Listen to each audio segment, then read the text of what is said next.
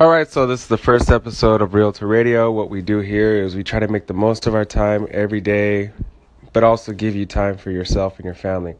So, first episode, we're talking about when you get started in the business, you usually get a lot of pressure to get out there and go make business with people that you know or people that you are friends and family with, and which was just also called your sphere of influence, your SOI. So before you let a broker go and tell you what to do, make sure you get the broker's commitment of what they're going to give to you. They usually give you a couple leads and, you get access to the MLS. But what you want to do is kind of have them hand feed you your first deal. Have them take the time to train you properly and what to say in almost every situation.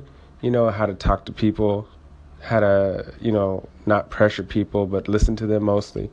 Either way, you want your broker to give you a lot of training, and it's going to take about 90 days to close that first deal, typically.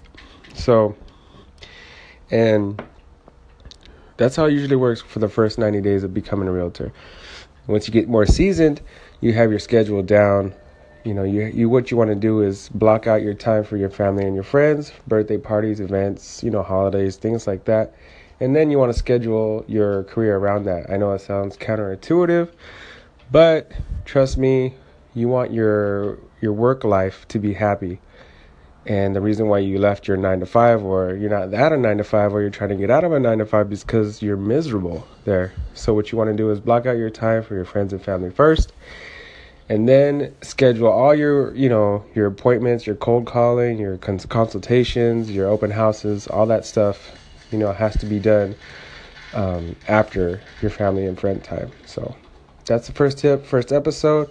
If anybody has any, suggestions, let me know.